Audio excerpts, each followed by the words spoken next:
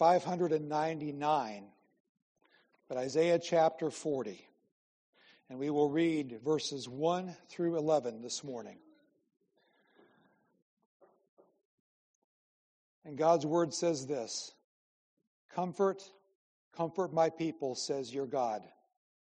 Speak tenderly to Jerusalem, and cry to her that her warfare is ended, that her iniquity is pardoned, that she has received from the Lord's hand double for all her sins. A voice cries, in the wilderness prepare the way of the Lord. Make straight in the desert a highway for our God. Every valley shall be lifted up, and every mountain and hill be made low. The uneven ground shall become level, and the rough places a plain. And the glory of the Lord shall be revealed, and all flesh shall see it together, for the mouth of the Lord has spoken. A voice says, Cry. And I said, What shall I cry? All flesh is grass, and all its beauty is like the flower of the field. The grass withers, the flower fades, when the breath of the Lord blows on it. Surely the people are grass. Grass withers and the flower fades, but the word of our God will stand forever. Go on up to a high mountain, O Zion, herald of good news. Lift up your voice with strength, O Jerusalem, herald of good news. Lift it up, fear not. Say to the cities of Judah, Behold your God. Behold, the Lord God comes with might, and his arm rules for him. Behold, his reward is with him, and his recompense before him. He will tend his flock like a shepherd. He will gather the lambs in his arms.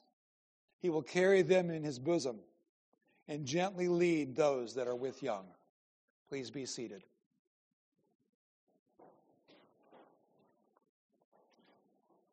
Lord, we thank you for your word.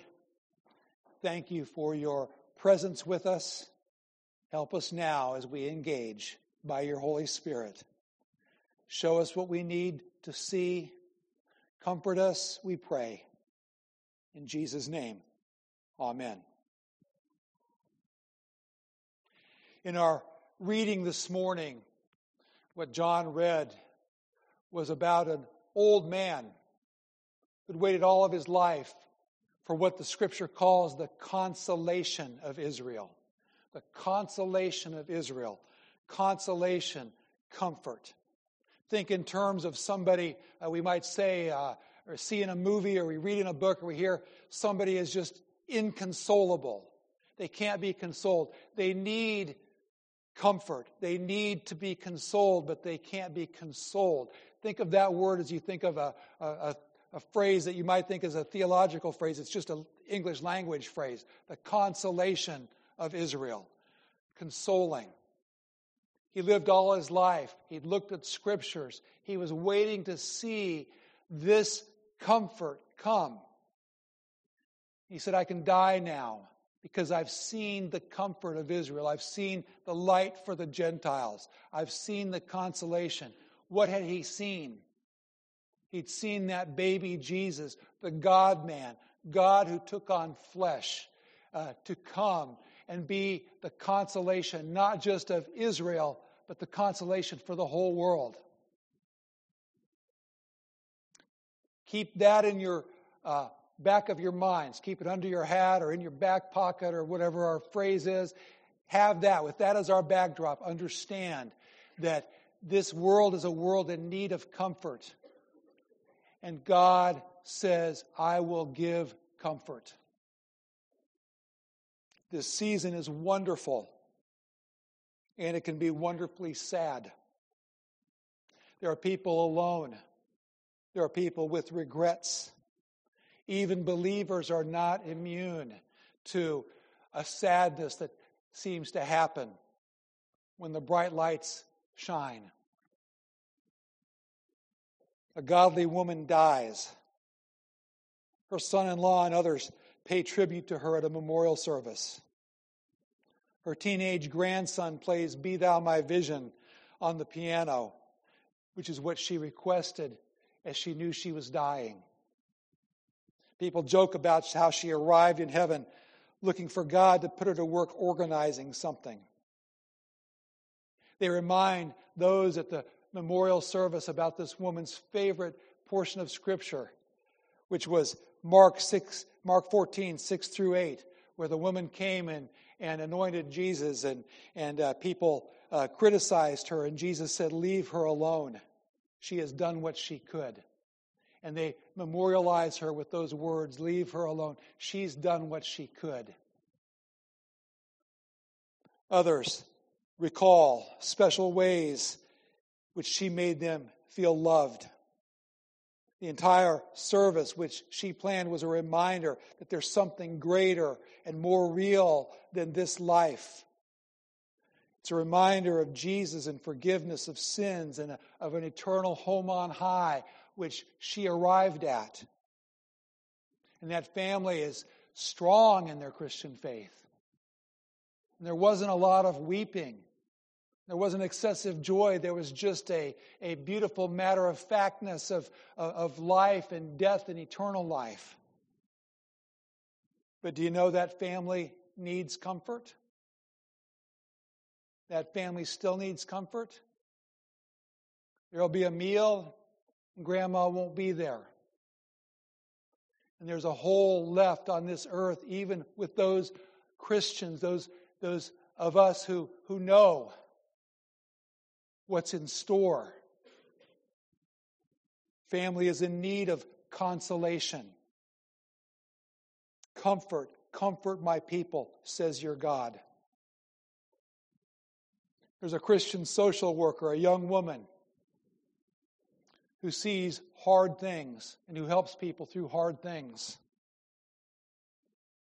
She's asking for prayer. She tries to communicate, along with medical doctors, to 4 children from the same immigrant family, that they have a disease that will most likely end their lives by the time they're in their 20s.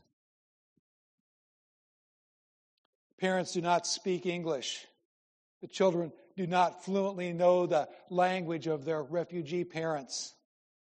It's overwhelmingly sad for this social worker, in addition to the feeling of helplessness. And that's only one family on her caseload.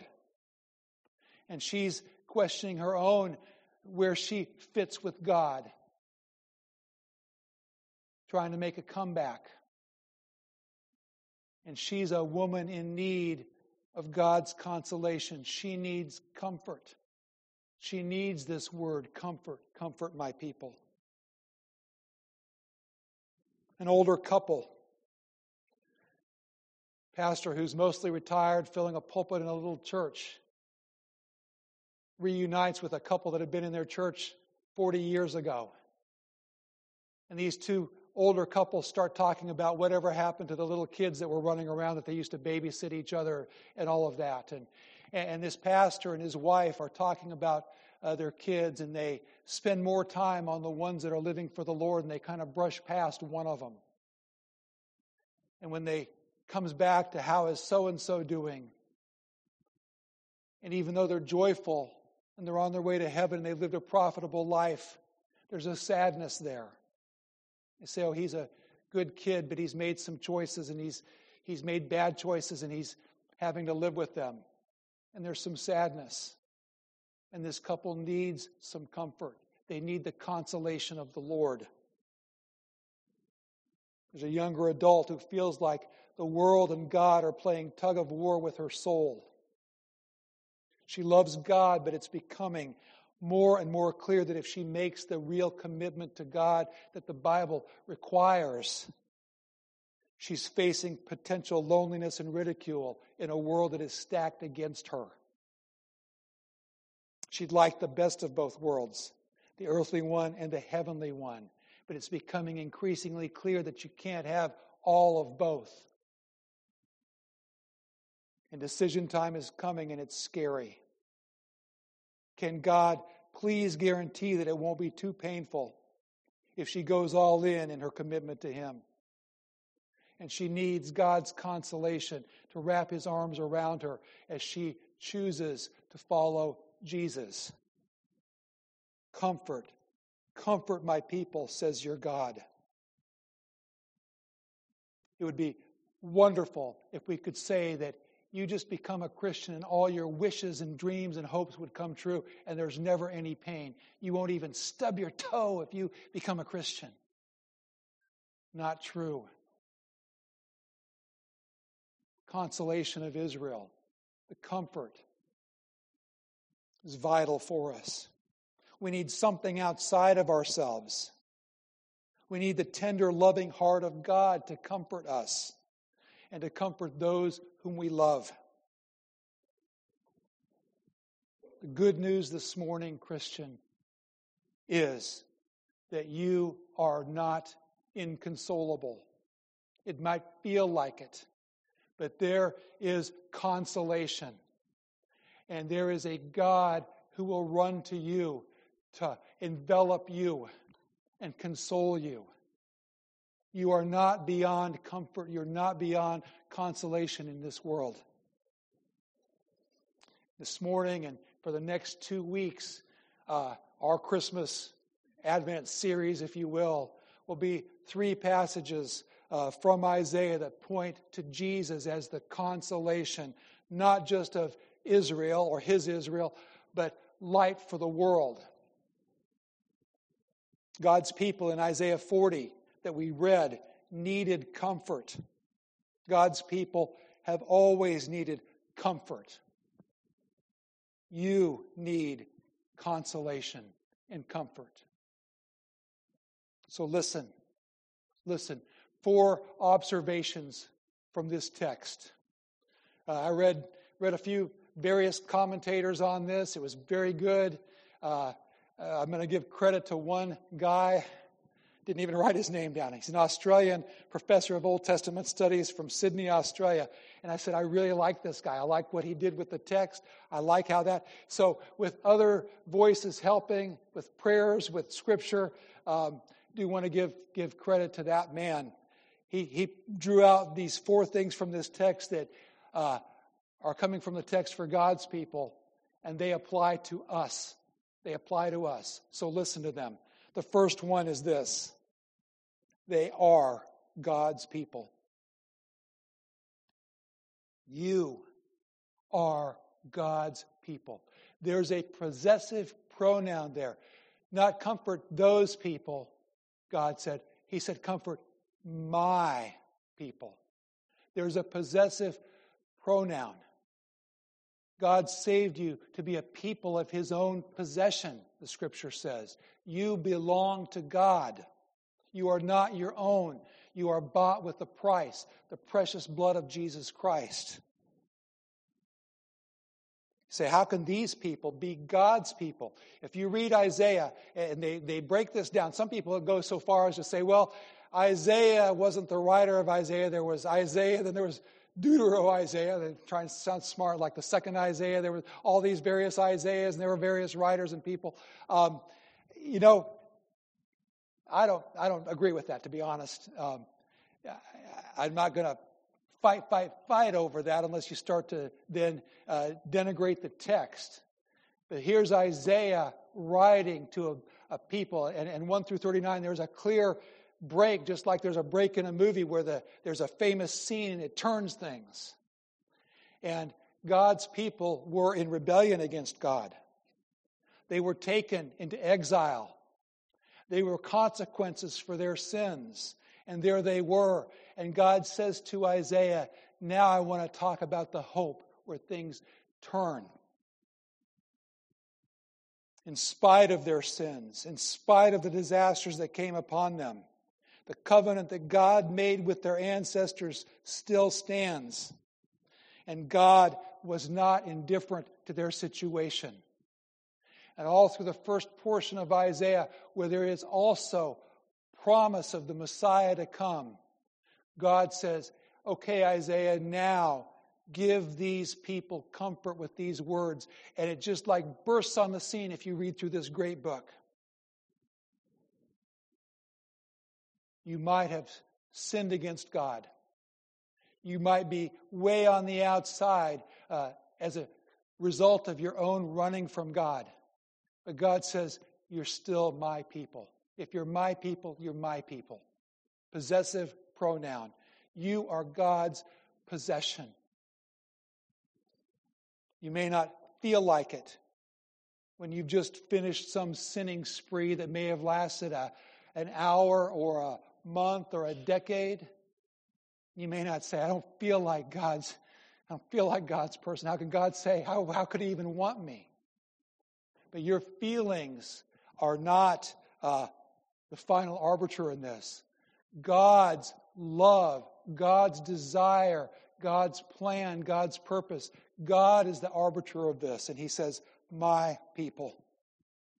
And if you've repented and placed your faith in Jesus, you are God's people. Somebody refers to themselves as a messy Christian. Well, they're being honest. Aren't we all? Yes, there are consequences for our sins. Sometimes these consequences are disastrous on this earth. It does not change the fact God says, comfort my people. Romans 10:13, here's the covenant God made with you. For everyone who calls on the name of the Lord will be saved. Will be. Joel 2:32, and it shall come to pass that whosoever shall call on the name of the Lord shall be delivered. For in Mount Zion and in Jerusalem shall be deliverance, as the Lord hath said, and in the remnant whom the Lord shall call. Titus 2:14, back to the New Testament, talking about Jesus, who gave himself for us to redeem us from all lawlessness and to purify for himself a people for his own possession, who are zealous for good works. God is not indifferent to your situation, whatever that situation may be. And we've all lived periods in our life where it could be described as the good, the bad, or the ugly. And it's a mixture of all. God is not indifferent. He says, my people. You're a Christian? He's looking and going, that's my daughter. That's my son. My. Latch on to that personal pronoun. Not in fear, but in delight. God will call you mine.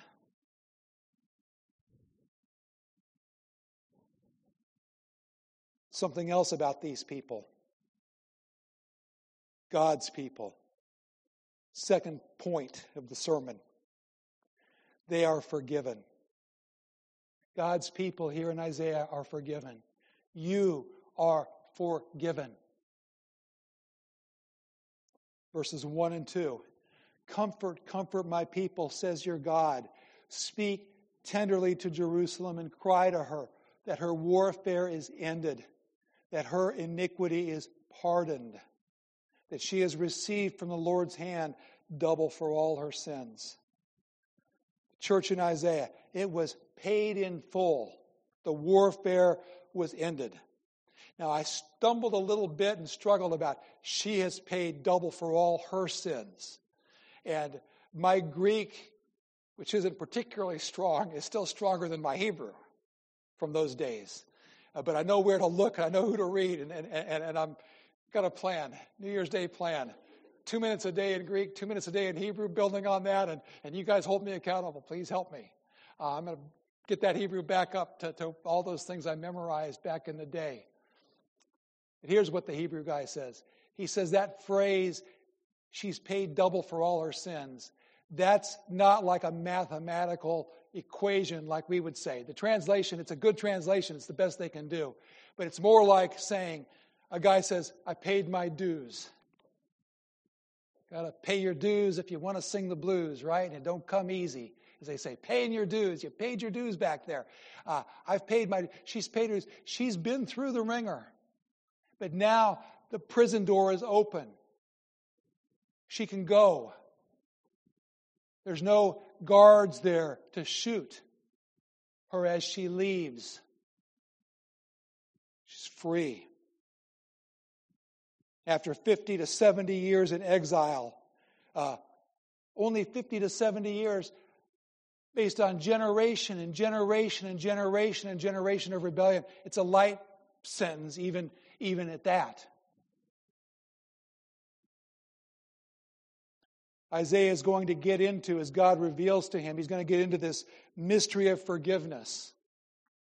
Each week, I might vary one of the scriptures we use at the table, but I always come back to, because I want us, when we're old and dementia-ridden in our places where we end out our lives, I want us to remember that Isaiah 53. I want us to have heard it. I want every kid to have said, I don't even know when I memorized that, but I guess it was that pastor that said that every single week about all we like sheep have gone astray. We've turned everyone to his own way, but the Lord has laid on him the iniquity of us all. That's where Isaiah 40 is getting as God gives this word.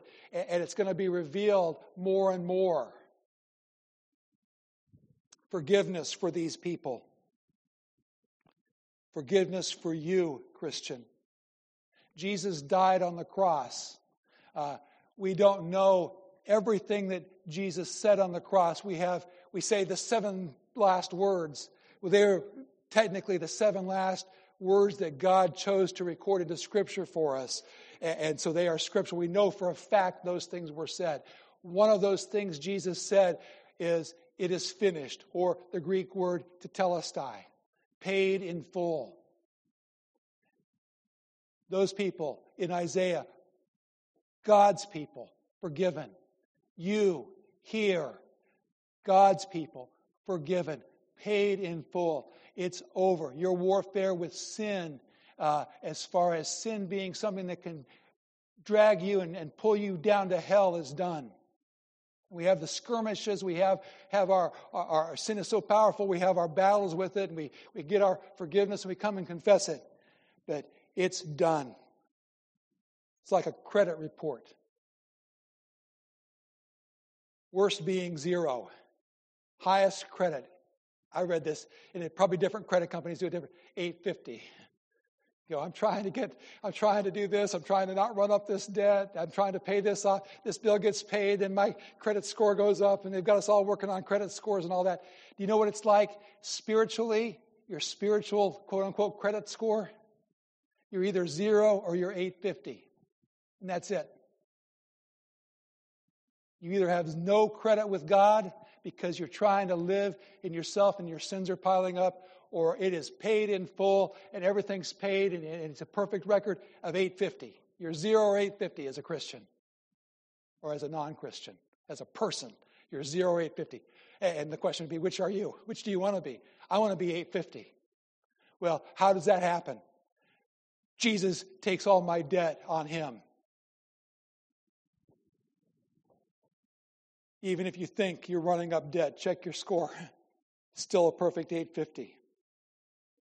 Your name written down as a forgiven person. The Bible talks about something called the Lamb's Book of Life.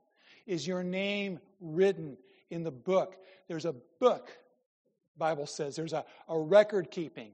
And your name is there if you're a Christian. Those Baptist churches in Iowa, we used to sing, is my name written there on that page white and fair? In the book of thy kingdom, is my name written there? Here's the deal. If your name's written there, it's in permanent ink. And it's there in heaven. And you can't go in and erase it. And nobody can cover it up or forge it or anything. It's there.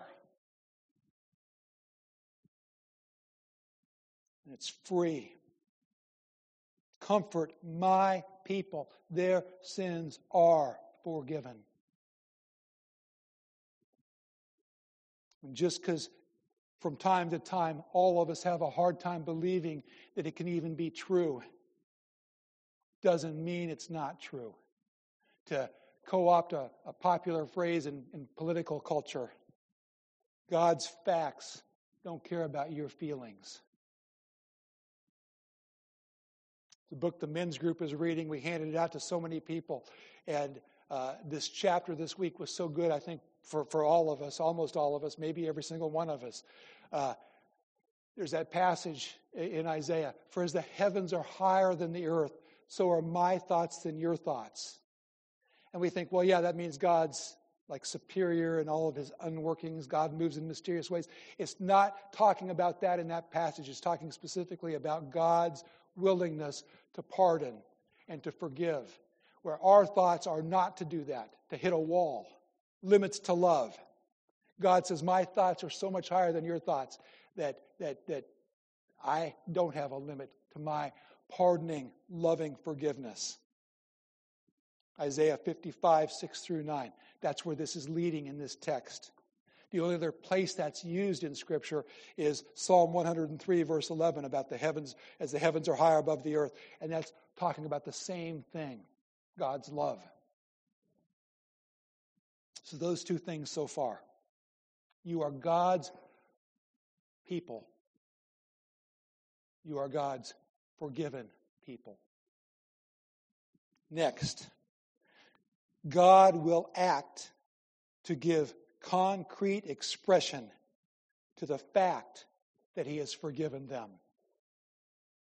You say, you're forgiven, now you're going to stay in exile? No, you're forgiven. Knock down these mountains, build up these valleys, tunnel through these granite places. Let's get this road built. Let's make it, because I'm going and I'm bringing my people with me. That's what he said. Every valley, every mountain, he will act. He will bring his people back to their home from their exile. There's a way back. It involves a superhighway that God has built. He's going to take them. Their way is his way, and he's the leader. The end of this section, it talked in verses 9 and 10 about God being the king with the power to deliver them. Listen to this. It says, go up to a high mountain, O Zion, lift up your voice. Say, behold your God, because God comes with might, and his arm rules for him. Behold, his reward is with him, and his recompense before him. He is a strong God. He's not just a God that says, when I can save up enough resources, when I can add up enough tokens, when the retirement check comes in, when my inheritance comes, when I can get these people to go along with it. No, he's the God who's going to do it. He's God, and he's God. God, God, God. God can do what God wants to do, and this is what God wants to do. But it also says about him, the very next verse, he's a loving, tender God.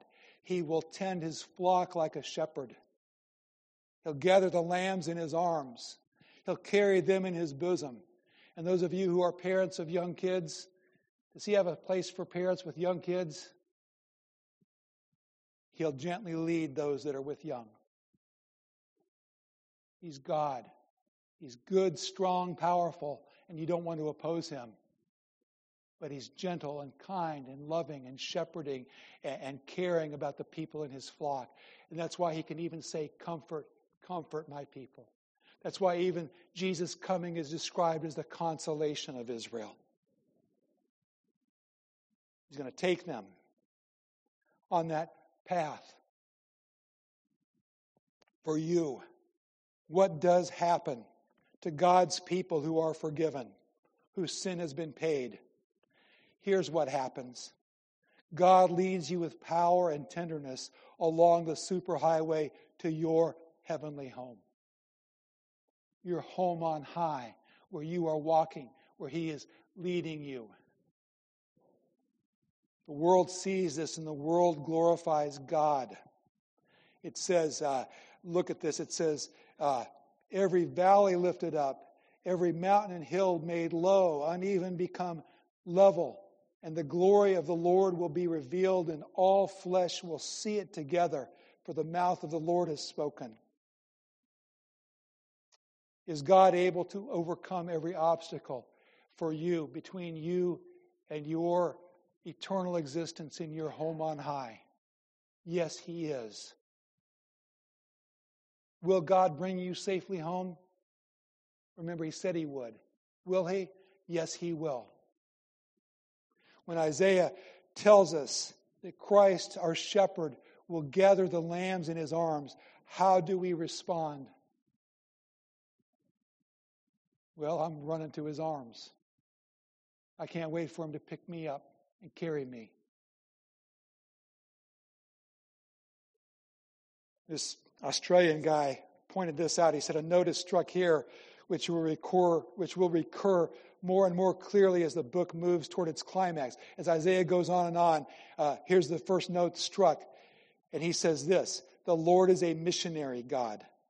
What he does for his own, he does not for their sake alone, but that all may come to know him. Didn't Jesus say, even as we live as Christians, let your light shine before people in such a way they see your good works and glorify your Father who's in heaven? This is classic win-win. God, glory wins. And those who are God's people, if you want to use the term win, we win. Be prepared for God to be glorified in you, in your perseverance, in the way he delivers. You be ready to give an answer to everyone who asks a reason for the hope that's in you as you live and you walk through. And God will be glorified in that. You've been a sojourner, you've been in exile, and you're on your way home. It's like driving. And Grandma's house, the GPS says Grandma's house is 45 minutes away. And you're not going to stop at some hotel. You're going to get there because there's a cup of coffee, and there's a slice of pie, and there's a warm blanket and a pillow that you slept in when you were a kid, and it's like home, and you're going to get to home, and somebody's going to be happy to see you. That's us walking on our way to heaven, living on our way to heaven. Good times, bad times. Oh no, there's a detour. It's going to take more than 45 minutes. Her place didn't move. We're still getting there. It might take a little longer. Fine. We're going home. You're going home. You are loved by your God, possessive pronoun. Your God, you are forgiven. And he will deliver you as he said he would. Prepare a way. God's left the light on for you on the porch of heaven. And you can maybe see it through the fog as you get closer and closer. And that's where your loved ones already are, and they're waiting for you too. And that's what God does for his people, his forgiven people. Final. God's word can be relied on by all his people, including you. A voice, verses 6-8, a voice says, cry. And I said, Isaiah goes, what shall I cry? Here's what you cry, Isaiah. You cry this, all flesh is grass, and all its beauty is like the flower of the field. That's good. People are good, man. There's a lot of interesting people, cool people. There's people who want our attention. Well, I want to look clickety-click and see what this person's doing and read this human interest story and be aghast at that. And they're all vying for it. You know what?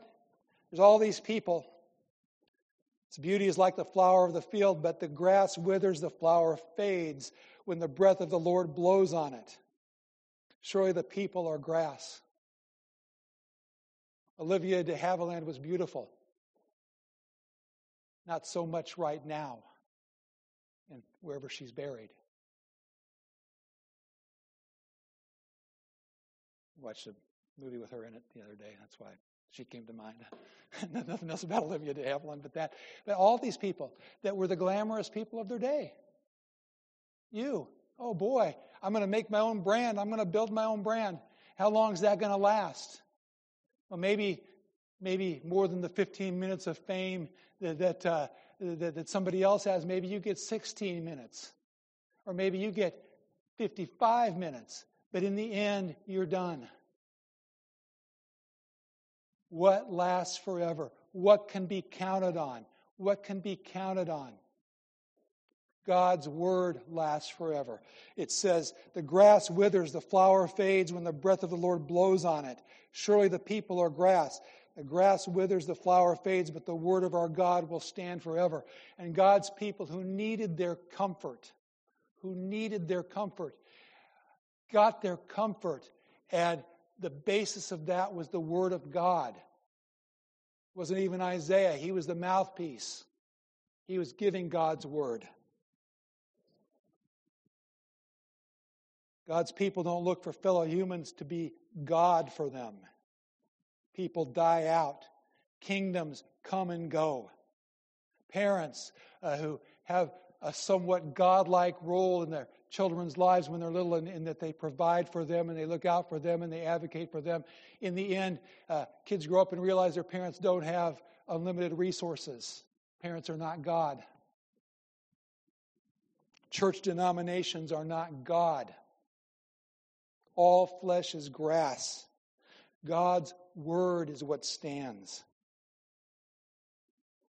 Even some of our celebrity pastors and theologians interpreting God's word are but grass.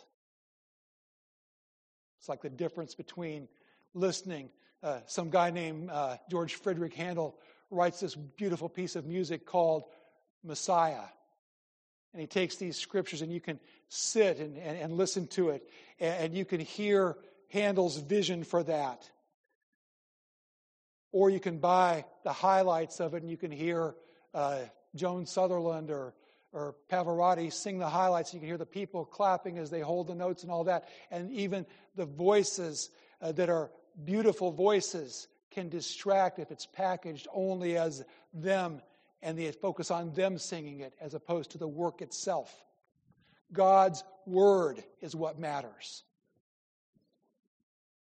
Practical application to this point. Immerse yourself in God's word. Will God's word be read, sung, preached, talked about in church and Sunday school?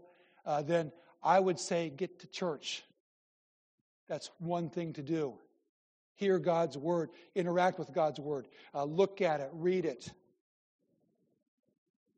You have a reliable translation of God's word in your language available to you?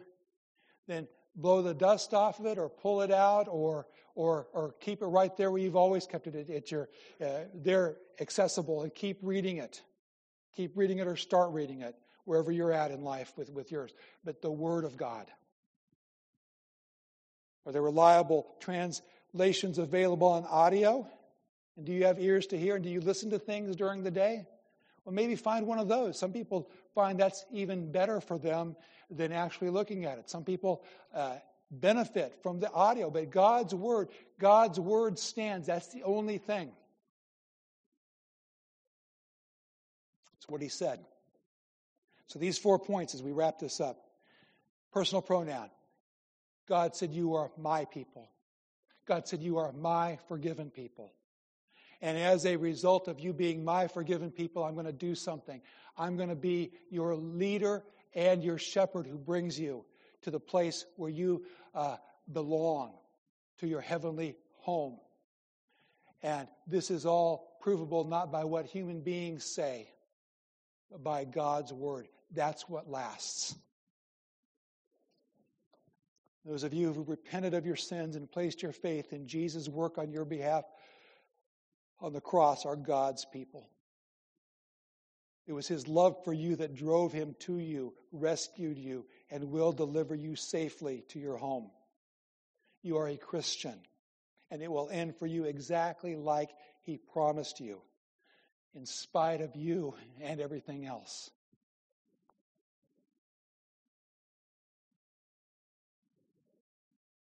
Somebody wrote, they were making available the dreams of the past for a limited time while supplies last. I got in line and I paid the man my cash. I was buying fake diamonds. I was buying fool's gold. And I kept them in a sack shot full of holes in this land of plenty with an empty soul. Chorus. No mountain too high. There's no ocean too deep. No castle too strong. There's no lock that'll keep. No river too wide. There's no ocean too broad. There's no stone you can't break, God. No heart that's too hard. Described his life. From parting shots to parting the seas. From stabs in the back to turning the cheek. Opening cells and throwing away the key. And I distinguish a voice that I hear in the wind like a radio station not quite locked in. Once a whisper, and now as loud as a scream. He goes on to say, you're the judge and you're the law. You became the criminal in place of us all. Your father and mother and sister and brother and friend. You say, give me your sickness, give me your pain, your empty cup, and I'll fill it again. Why on earth are you digging your own grave? And he goes on to repeat, there's no mountain, there's no ocean, there's no castle, there's no lock that can keep God out from you, his people, who he has forgiven and who he loves. There's no heart that's too hard. The song was called Offer. That's God's offer. I'd say take that offer. Respond to that offer. This is what you were born for. To be right with God. To have your sins forgiven. To know where you're going. And to glorify God with your life as he shines that light to everybody else. That's the point. And everything else is just wasted. And it's eternal darkness on the other side of life. Comfort. Comfort ye my people, says God. And he comes in your hurtness and your hardness, and he wraps his arms around to give you consolation. Who is the consolation of Israel and the light for the Gentiles? Jesus Christ. Let's pray and go to his table. And those of us who've received that offer can partake and be strengthened there. Lord, thank you for salvation. Thank you for the personal pronoun. Thank you that you have us as a people for your own possession. Thank you for forgiveness of sins. We don't forgive each other the way you forgive us. Help us to learn, Lord, but thank you for forgiveness and help us to see how great that is.